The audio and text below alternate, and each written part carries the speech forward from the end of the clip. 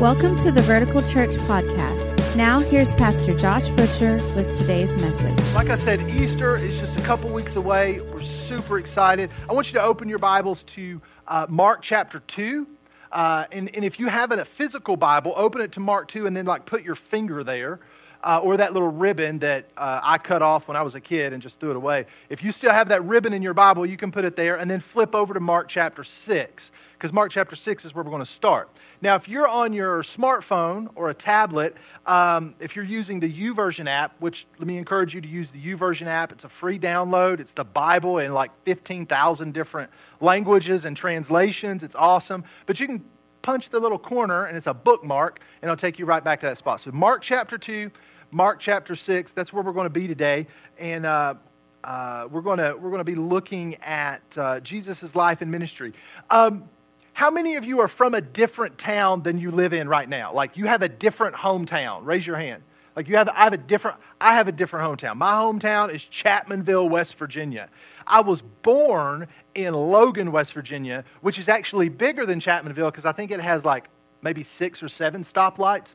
Chapmanville actually only has one stoplight when I was a kid. One stoplight, it flashed yellow until eventually they made a 3-way, red, green, yellow. Red, yellow, green, whatever the order is. And the flashing one didn't work half the time, so you got to the only intersection in town, and you're just kind of I don't know who goes. But that's my hometown. Now, was your hometown, and everybody is going to be different, but was your hometown bigger or smaller than the one you live in now? Just say it out loud. It's going to be just a big mess. Okay, some people bigger, smaller, bigger, smaller. My town now is a lot bigger than Chapmanville, West Virginia. Chapmanville, West Virginia had a whopping total of 1,500 people in it. We had, when I was growing up, we had 2 fast food restaurants, Hardee's, because every town's got to have a Hardee's, which is where all the old men gathered on Saturday morning and drank coffee and talked about church business. Hardee's, and then right next to Hardee's was not Dairy Queen, it was Dairy Delight. We weren't fancy enough to have the Queen. We just had Delight. So I don't know where they rank in the royal order, but we did not have a Queen. We just had a Delight. And then we had one other major restaurant, and it was called Giovanni's. And Giovanni's was awesome. It had the greasiest pizza that you could ever, you could hold your pizza up, and it would just drip grease. And it was so good and so bad for you. But that was Chapmanville. That's the town I grew up in. I have no desire whatsoever to ever go back to that town and live. Raise your hand if you think you would like to move back to your hometown and live.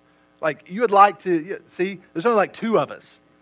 3, 4, 5, maybe some people are I don't know, maybe. Well, this is the situation we find Jesus in. Jesus, this is real interesting because we oftentimes think of Jesus' hometown as maybe it's Bethlehem because that's where he was born, but it wasn't Bethlehem. And he's from Nazareth. That's the town he grew up in. After he was born in Bethlehem, his parents took a flight to Egypt for a couple of years to get away from, some crazy people that were killing all the babies. And it took them to Egypt. And then when they moved back, they moved to a town called Nazareth. And that's where Jesus grew up. That's where his hometown was. But when Jesus, got older and he's thinking, I'm going to branch out on my own. I've got to get out of this town. I'm going to start my life, my ministry. He went to a different town. He went to a town called Capernaum. It's a little fishing village right on the coast of the Sea of Galilee.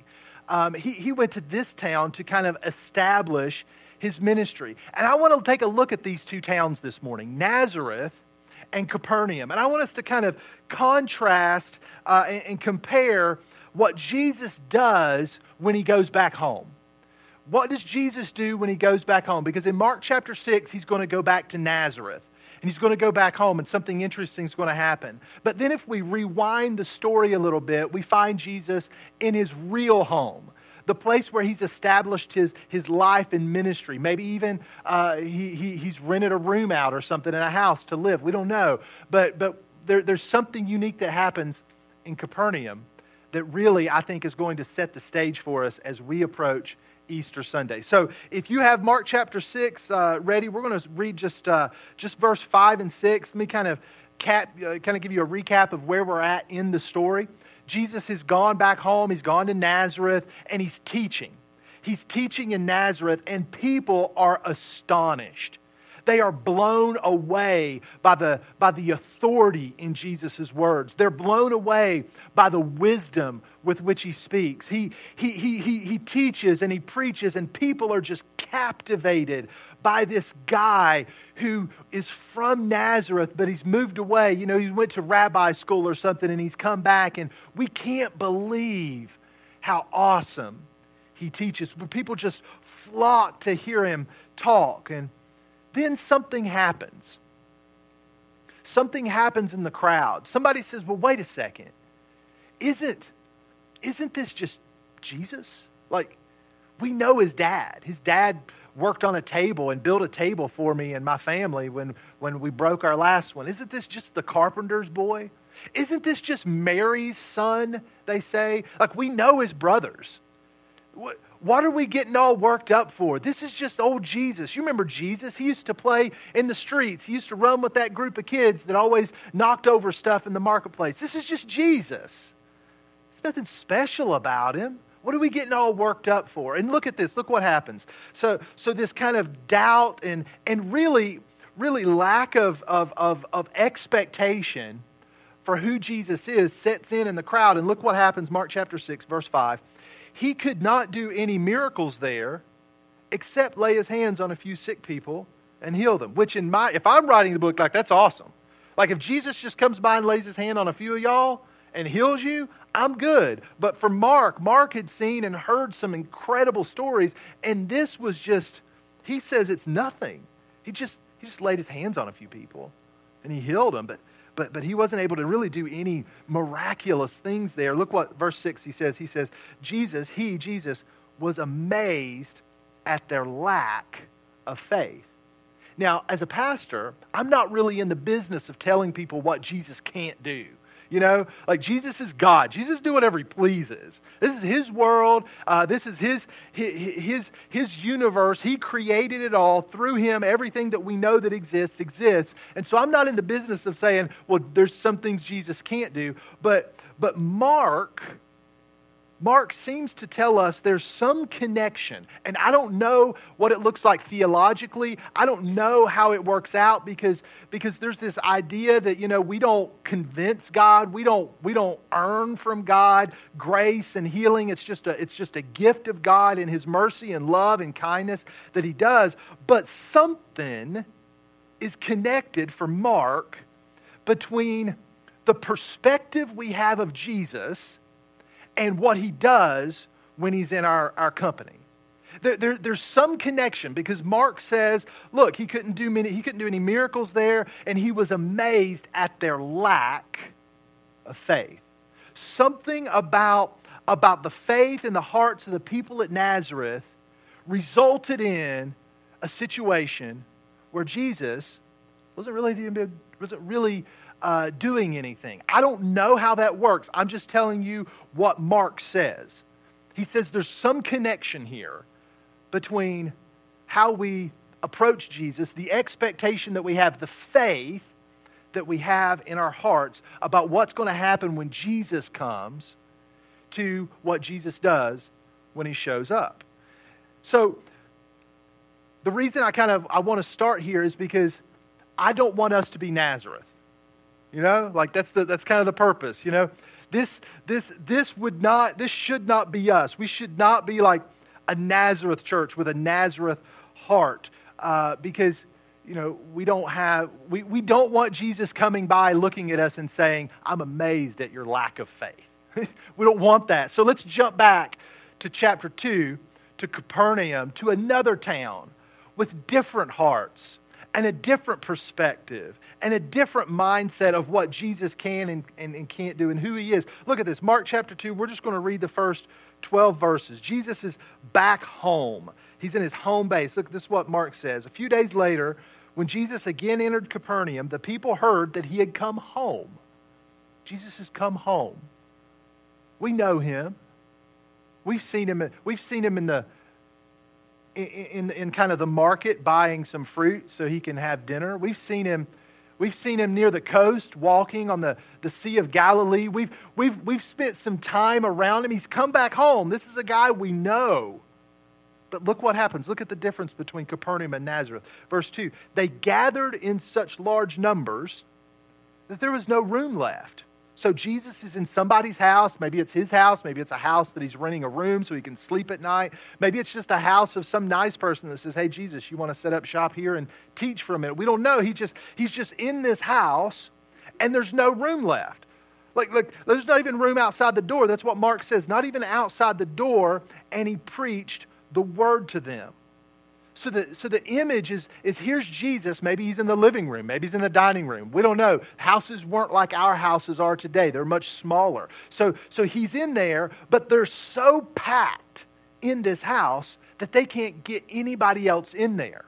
People are so amazed at his teaching. They're so drawn to the love and the grace and the authority and the wisdom that Jesus is just full of that they can't get enough, and he's just preaching to them. And then look what happens.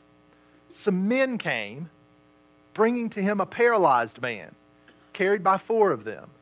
Since they could not get him to Jesus because of the crowd, because remember, the whole house is packed, there's not really even room outside the house. It's just people are surrounding the house hoping to just hear a word from Jesus.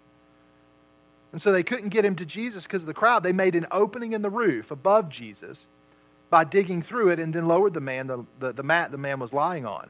When Jesus saw their faith, that's an important part. He sees their faith, not the faith of the guy who's paralyzed. We don't know if that guy had faith or not. Mark doesn't tell us, doesn't give us a clue about the state of his heart. He says when he saw their faith, the guys on the top of the roof lowering the rope down, the man on the mat, when he saw their faith, he said to the paralyzed man, son, your sins are forgiven.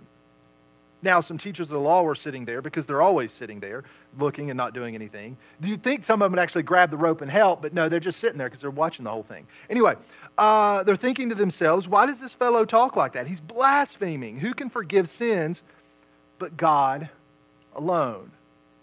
The question they're asking, they don't even realize what they're saying, because they're in their question, in their religious indignation, they're actually proclaiming the very reality of what they're experiencing. Yeah, nobody can forgive sins except God.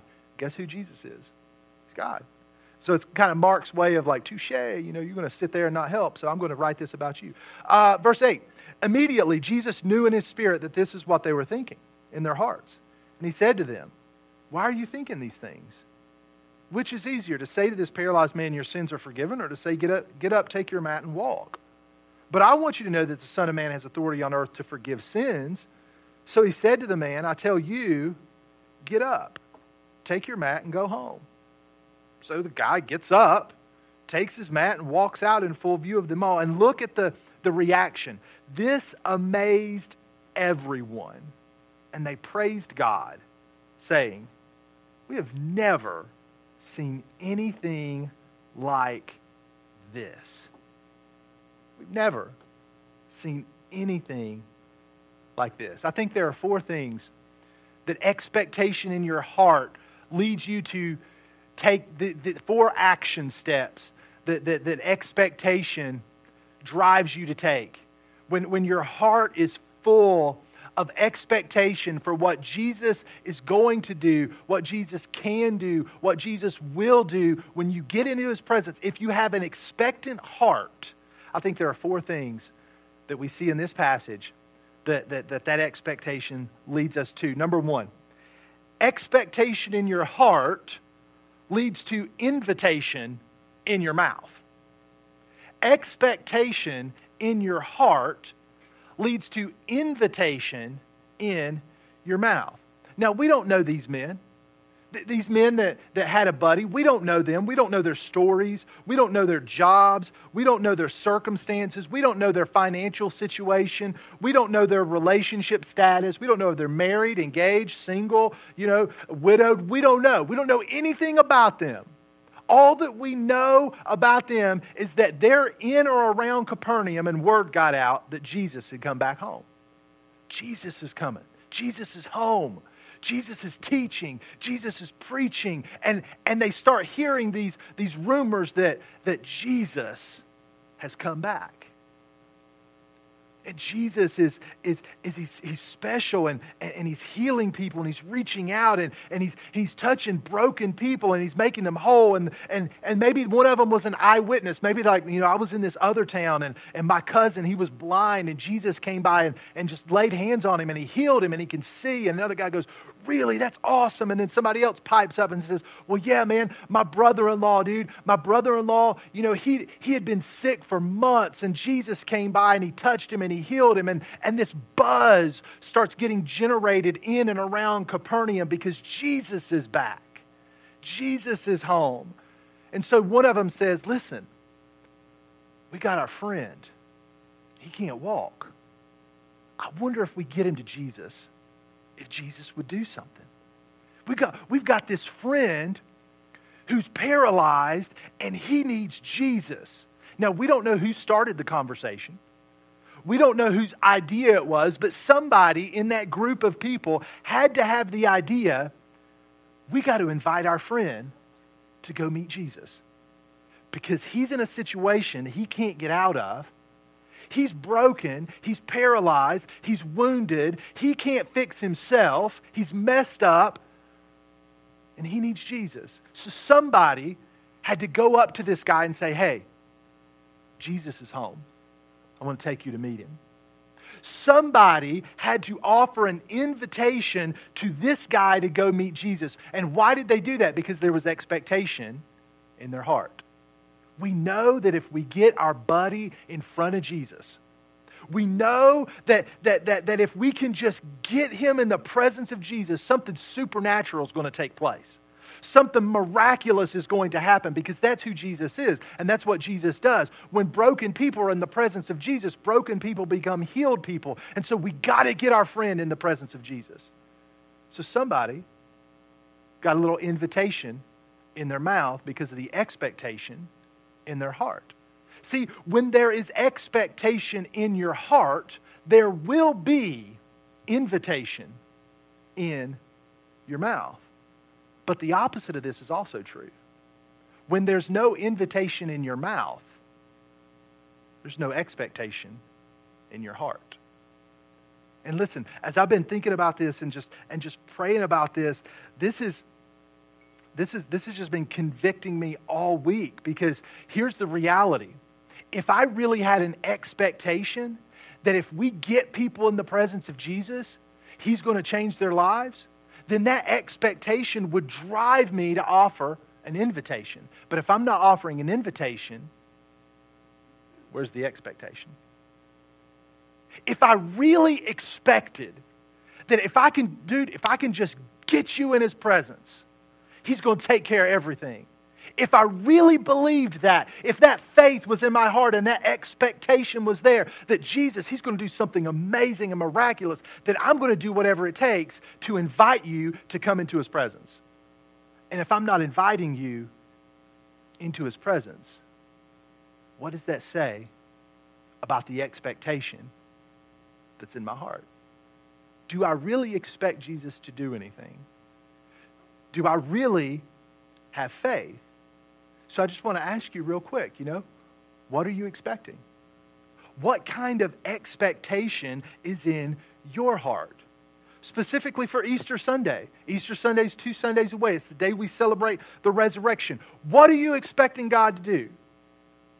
What is it that you're expecting God to do that only God can do? What are you expecting to happen? Are you expecting that we're just going to come and have a normal, worship experience and, we'll teach and preach and nothing really is going to happen? Or are you expecting God to do the miraculous? Are you expecting that on Resurrection Sunday, when we celebrate the reality that Jesus Christ could not be defeated by death, but He smacked death upside the head, punched him in the teeth, and walked out of the grave, on that Sunday, are you expecting God to do something miraculous? Because if we are, then there'll be an invitation in our mouth. So what is it going to take? What is it going to take to stir up the expectation in your heart? What is it going to take? Because for me, when I think about Easter, man, I'm thinking Easter attendance record. We're going to break an Easter attendance record. Why? Because I'm expecting God to save dozens of people on Easter Sunday. I'm expecting that, like the people in Capernaum, when we leave here on Easter Sunday, we're going to say, I've never seen anything like that. I have never seen that many hands go up accepting Jesus. I've never seen that many lives change. I've never seen that many marriages put back together in one Sunday because Jesus was in the house. What are you expecting? What is the expectation that you have in your heart? And what's it going to take to stir it up so that there's an invitation in your mouth? What's it going to take for the faith and the boldness to rise up in you to the place where it turns into invitation on your lips? Is there an expectation in your heart? Because expectation leads to invitation. It's not just at Easter. Like when we come here, every Sunday, I expect to meet Jesus because His Word promises that when we gather together, He's there. So He's here. Whether you like it or not, Jesus is here. And because Jesus is here, all bets are off. Anything can happen. Anything can happen. Miracles can happen. What's your expectation? Number two, moving right along. Expectation in your heart leads to preparation of your plans. Expectation in your heart leads to preparation of your plans. I want to show you an image real quick of Capernaum. Let's just throw that up there. This is kind of modern day Capernaum, right? You see the Sea of Galilee at the bottom. You got some like houses, some ruins. I don't know what those things are. And then just look at the landscape. Now this is not a difficult terrain. You know, it's not impossible to navigate, but it's not exactly the kind of place you want to carry a guy. It's kind of hilly. We don't know. Look, we don't know if these guys live in Capernaum. Capernaum's a little small fishing village. Maybe they live there, maybe they don't. Capernaum is situated such that there's all sorts of towns not that far away. Maybe they live in one of those towns. Maybe they live in one of those towns and they've got to make some preparations to get their friend to Capernaum. But because the expectation in their heart, it leads them to make preparation in their plans. What does that mean? That means these men had to figure out where to get a mat. Hey, we got to find a mat. You know, we got to find a mat, and we got to figure out who's going to carry it, and somebody's got to figure out how we're going to get there. What's the route we're going to take? Somebody's got to develop a plan. Somebody's got to be a type A person to kind of schedule it all out and figure out who's available when. And somebody had to take off work, and somebody had to miss a day of fishing, and somebody had to coordinate all the details so everybody could be on the same page, because there was an expectation in their heart that if they get their buddy here, Jesus will do the impossible. And so they made some preparations. They made some plans. They got together so that their friend could meet Jesus, because they knew it wasn't just going to happen if they didn't plan it out. If they didn't prepare. If they didn't, how's he going to get there? Well, we got to have a mat. Who's going to carry it? Well, we got to organize some people to carry it. What are we going to do when we get there? Well, we'll have to figure that out. We'll just take him right inside, drop him in front of Jesus. I don't know. Well, I got to work. Well, you got to take off work. Why? Because Jesus is going to be in Capernaum, and our friend needs Jesus. And if we get our friend to Jesus, Jesus will take care of him. That's the expectation they had in their heart, which led them to make preparation in their plans. Listen.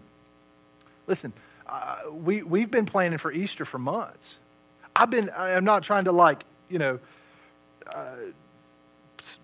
act like I got some great sermon plan, but I've been working on this thing for months, just trying to ask God, Lord, let me retell the story. Because here's the reality, man. Some people come to church only on Christmas and Easter, and they're like, the church only preaches two things, man. Every time I go to church, it's like the same thing. It's either Jesus is getting born or Jesus is dying. No, you just come other times. We preach all sorts of different things, but you only come those 2 Sundays, so that's all you hear. But people have heard the resurrection story so many times, it's just dead. No pun intended. It's just cold. It's not alive. It's not living. And I've been praying, God, help me to find a way to present your story in such a way that it's fresh and it captivates our imaginations again. In kids' church, man, they've been making preparations. Kids' experience is just going to be killer. Listen, we got the Easter Bunny coming. I know it's not like a really big deal, but I'm pretty excited about that. Like the Easter Bunny, we're going to have a photo booth set up, and not like your old tired photo booth where like it's prom pictures. You remember those? Everybody does either this stand or facing each other in the hands. Not those. It's going to be fun. It's going to be lighthearted. We got things happening. We got beginning today. Today begins prayer week. Prayer week, a week of preparation so that we can see God do the miraculous. And so when you walked in today, attached to the program, you received a little card. It says, "The Church I See." A couple, 3 months ago, we started the year off by proclaiming, here's the church that we see us becoming. By the power of Jesus Christ, by the empowerment of the Holy Spirit, here's who we're going to be. And so every day this week, I'm going to encourage you to just pray one of the statements from the Church I See. The church I see is a growing church. The church I see is a healing church. The church I see is a serving church, is a passionate church, a generational church, a generous church. And every day pray and invite God, God, make us the church that you see. Is there preparation going on in your life for what God wants to do? Is there preparation in your planning that matches the expectation in your heart? What's it going to take for you to make some preparations for Easter? Maybe you got to tell that person that you've invited a dozen times, listen, I'll pick you up. I'll clean my car out so that you don't have a nasty car to ride to church in. I'll pick you up. I'll bring you breakfast. I'll take you to lunch. I'll call you at 7 o'clock in the morning, maybe not, 7:30, so you're awake so that you don't oversleep. I'll get up early so that I can be prepared to pick you up. You need a ride? I'll pick you up. You don't think you'll wake up? I'll call you. What would it look like for us to prepare in such a way that it matched the expectation that when we get people who are broken and messed up and needing Jesus into the presence of Jesus, Jesus will change their lives? What if we prepared in such a way that it matched what we believed only God could do? Number three, expectation in your heart, and this is a good one. Expectation in your heart leads to perspiration on your brow. So these guys, they make the invitation. Hey, buddy, you want to come meet Jesus? Jesus is in Capernaum. Let's go. They do all the preparation. They get the mat. They chart out a route to get there. They figure out who's available to carry and who's going to switch off. And we can only carry so long. We got to go up and down these hills, and so we got to switch off. And so they make all the preparations. Now it's time to execute the plan. Let me ask you a question. If you're carrying a dude laying on a mat who can't carry himself up and down those hills, are you going to sweat a little bit? Yeah, you're going to sweat a little bit. And when you get to the house and you look and you go, oh, snap, we can't get him in there. Are you going to look at the crowd that's gathered around the house, the obstacle between your friend finding healing and Jesus, and just go, well, we tried. Let's go back home. Or are you going to find a way around? These guys found a different way. And you know what it meant? It meant they were going to sweat a little bit more. Well, now shoot, now we're at the house. What are we going to do? Well, we're going to go on top of the house. What? We're going to go? Yeah, we're going to go on top of the house. Somebody find a ladder. We didn't bring a ladder. We'll go get a ladder. We're going to get our friend on top of it. How are we going to lower him down? You go find ropes. You go. So here, picture this. They get on top of the house. Nobody brought a shovel because the houses weren't, it's not like, 3-tab shingles. It's thatch roofing. So somebody had to get their hands dirty. What are we going to dig with? We're just going to dig with our hands, fellas, because our friend's meeting Jesus today. So somebody wasn't afraid to get their hands dirty. Somebody wasn't afraid to sweat. They get the hole built, dug out. Now we're just going to drop him right in there. We're not going to let him go. We're going to lower him. So it took a little physical horsepower to lower this guy down. Somebody sweat a little bit. When there's expectation in your heart, there will be perspiration on your brow. You'll sweat for Jesus. I know it sounds kind of gross. And I'm not talking about like Richard Simmons sweating to the oldies. but I am talking about sweating for Jesus. When there's expectation in your heart, you'll find a way. You won't stop when the obstacle, when your buddy says, no, I'm not really interested. You're like, okay, well, I tried. No, I'm going to sweat a little bit, so I'm going to ask you again. I'm not going to do it in an annoying way. I'm not going to be aggravating. I'm not going to offend you, but I'm going to ask you again. I'm not going to stop because I got to get you to Jesus. If I got to dig a hole in the roof, I'm going to dig a hole in the roof because I got to get you in the presence of Jesus. Because if I can get you in His presence, He'll take care of the rest. You'll see this, and again, I don't know how this works, how it all works out theologically, but when you're willing to sweat for Jesus, that's when the miraculous happens. Like, I don't get it. Like, it's not, you don't earn it, but you sweat for it. Okay? Don't quote me on that. Don't tweet that because I don't know that that's right. Like, don't tell the people at Region I said that because they would argue with me. But I don't know how it works, but it's the reality. When you're willing to sweat for Jesus, Jesus does the miraculous. This is what happens in this story. And here's what we know. We know that happens here because so many of you already are sweating for Jesus. Like people show up 7 o'clock or earlier on Sunday morning so that we can get lights up and things on the stage and equipment set up and cords hooked up and kids' church put up and make sure it's clean and safe and sanitized. And right now, people are sweating for Jesus. People are running computers and sound equipment, and somebody's changing a diaper, and somebody's cleaning up throw up probably somewhere, and somebody else is teaching Jesus all on their level, sweating for Jesus. Why are they doing that? Because there's an expectation that if we get you in the presence of Jesus, He's going to do the miraculous. He's going to change your life. So I just want to ask a question. Again, kind of gross, but are you sweating? Is there perspiration on your brow? Well, what are my options? Well, in a couple weeks, actually a week from yesterday, we start our Passion Week. It's a week of sweating for Jesus. We start our Passion Week with our gas buy down at the 7-Eleven on Battlefield. We're going to sweat for Jesus and pump some gas. We're going to partner with Hope Charitable Services and sweat for Jesus. We've got a whole list of things we're going to do for that ministry so that people can come to find Jesus. And it's not about us. They're not probably when we go there and build a fence and paint a room and tear out a ceiling. Listen. The people that meet Jesus there, we'll probably never see them. We'll probably never know. It's just not about us. It's not like I got to sweat for Jesus and then Jesus does the miracle for me. Because catch this. These guys sweated for Jesus and got nothing. Nothing except the gratitude of their friend who got healed. They received jack. Their buddy was the guy who experienced the miracle. Doesn't matter. It's not about me. It's not. I don't sweat for Jesus to get from Jesus. I sweat for Jesus because I love Him and there's an expectation in my heart that if I can get you in His presence, He'll change your life. It'll change your life. So let me kind of recap the story.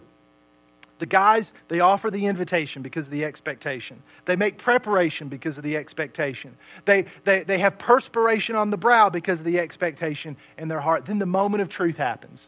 They finally get their buddy down there in front of Jesus. People got to be looking and thinking, oh, I know that guy. Yeah. He, we went to high school together. I remember him. He just kind of drug him around the school, and I didn't think about helping him. Religious people just sitting there listening to all Jesus is teaching.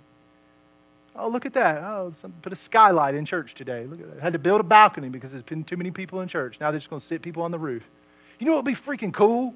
Sorry if you don't like that word. It would be so stinking cool. I'll use that one. So stinking cool if we had to open the balcony on Easter Sunday because there's just so many people. There's just so many people, we got to dig a hole in the roof.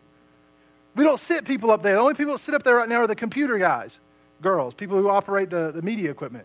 We got to open up, we got to dig a hole so people can sit in the balcony because people are just meeting Jesus left and right. Wouldn't that be cool? Awesome. Anyway, let's keep on going.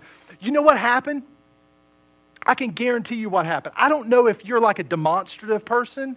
I'm kind of a demonstrative person. I like to celebrate. You put me at a football game and a dude scores a touchdown and it's my team, I will chest bump whoever's next to me. I don't care. I may not know you and I don't like to hug, but I will hug you if our team scores. I will give you a high five, and I won't even look at you weird if you give me one of those. Good game, bro. Little booty smack. That's what happens. Guys all act like, no, man, I'm not demonstrative. I don't get excited. I just, I'm cool. But man, you put us at like a sporting event. You put us at a hockey game. You put us like at a soccer. Have you ever been to a soccer match and somebody scores? Because they don't score at every game. It's soccer. Man, it was 0-0. It was a great game. Oh. I thought the point of the game was to score. Yeah, man, it's great. Oh, okay. Love soccer. All soccer fans. This is great. Anyway, you let somebody score at a soccer match. Have you ever watched them score? They're like running around the field, ripping their shirts off, sliding. Yeah, goal. Why? Listen, why? Because something great happened. Something incredible happened. Here's number 4. When there's expectation in your heart leads to celebration in the church.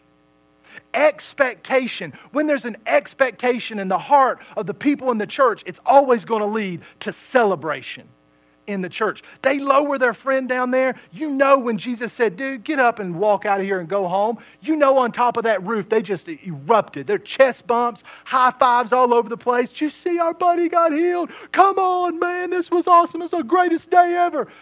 You know that's what happened. You know they're hugging it out. You know that they're smacking each other. Man, you carried so great. Good game, bro. You did it great. They're just going crazy because their buddy got healed. They're excited. Look how excited the crowd was. Look at what Mark says. He says, this amazed everyone and they praised God. Expectation in your heart will lead to praise to God. Expectation in your heart leads to celebration in the church. It's saying, we have never seen anything like this. And I just want to be honest, man. I think this is exactly what Jesus wants for us today. I honestly believe that Jesus wants us to leave this place on Easter Sunday saying, I've never seen anything like that before. I remember the first time I ever preached at Easter service. And I'm sweating because it's the game day. And you got to be on point. And I remember, man, I'm like, oh God, I'm just going to go for it. Jesus, just help me. I'm going to go for it. And if nobody gets saved, I don't care. I'm just going to. And I remember the feeling of standing there and people just go. And it's like hands. And I just remember going, holy crap, I've never seen anything like this. I've watched it on TV. I've gone to churches where they did their thing, but I've never been on the field when it happened. This is awesome. And I want to tell you, it's going to happen in 2 weeks.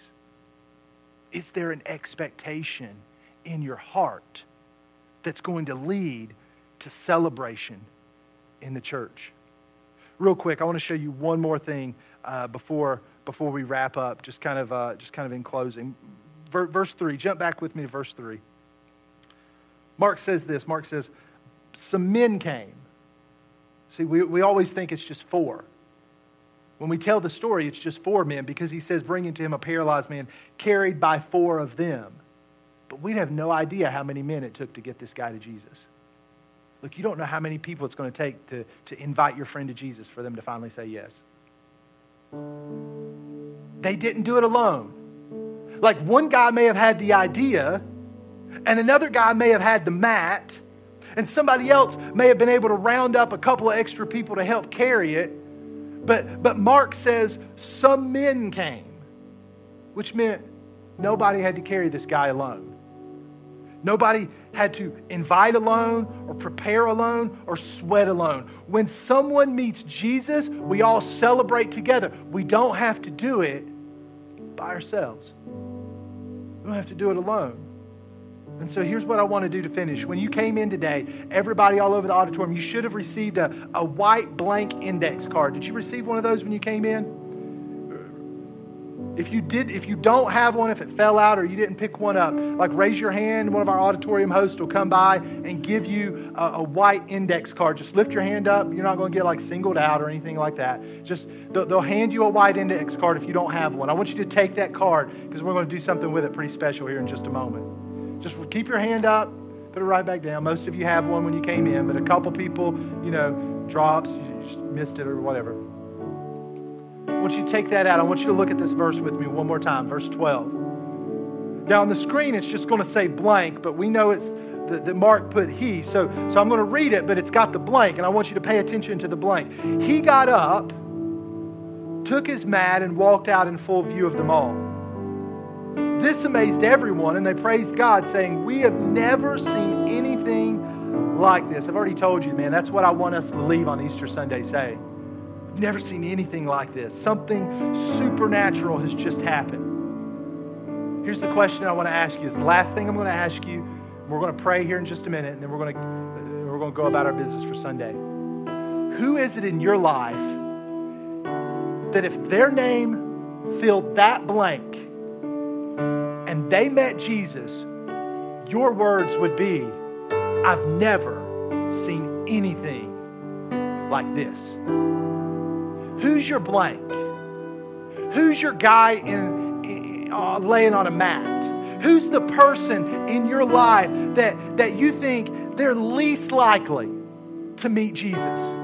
Would you take just a moment and would you write that on that card? You might just write, Dad. Dad. Dad got up, took his mat, and walked out. Healed by Jesus. Maybe yours says, Dad, if my dad got saved, man, I'd be floored. I would be I wouldn't be able to believe it. Maybe it's an old roommate. Maybe it's somebody that you serve with on your ship or where you're stationed. Maybe it's somebody that you work with. Maybe it's a coworker. Maybe it's somebody a couple cubicles down, and you hear the way they talk, and you're like, dude, they need Jesus. My Lord, they need Jesus. And you're thinking, dude, if they met Jesus, I would be blown away. I'd barely be able to believe it. It might be a neighbor that you've invited a dozen times, and they just continually tell you, no, not this week, maybe next week, and they never come with you. And you're like, man, I've invited them a dozen times, but if I saw them come and meet Jesus, it'd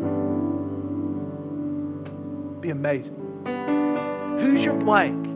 All over the auditorium, I want you to, they may not be local, okay? I want you to try to think local, but some of us just moved to the area. You might not have a local person. Who is it that if they met Jesus, you'd be floored? I want to challenge you this morning. Write their name on that card. And here in a minute, we're going to pray for them. We're going to pray for the person on your card. But then, just to illustrate the reality that we don't have to do this alone, we're going to exchange cards. And we're going to pray again. Then, we're going to exchange cards again.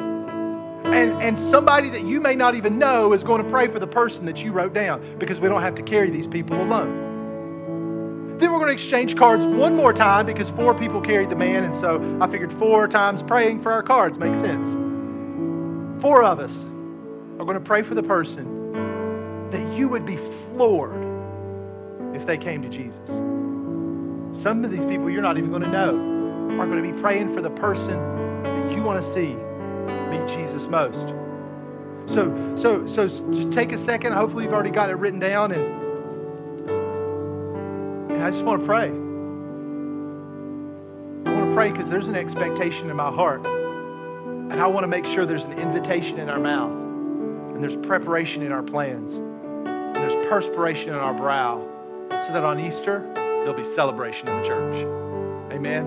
Would you take your card and would you just pray with me? Pray for that person specifically. Jesus, we come before you today right now. Thank you so much for joining us today. We always appreciate hearing how God is moving in your life. We all have a story to tell, and we'd love to hear yours. Please visit verticalchurch.tv and click on the little pencil icon called Amen Corner to tell us your story. Also, if you'd like to support the ministry of Vertical Church financially, you can do so by clicking the giving link at verticalchurch.tv. Thank you again for taking the time to join us as we point those far from God to life in Jesus.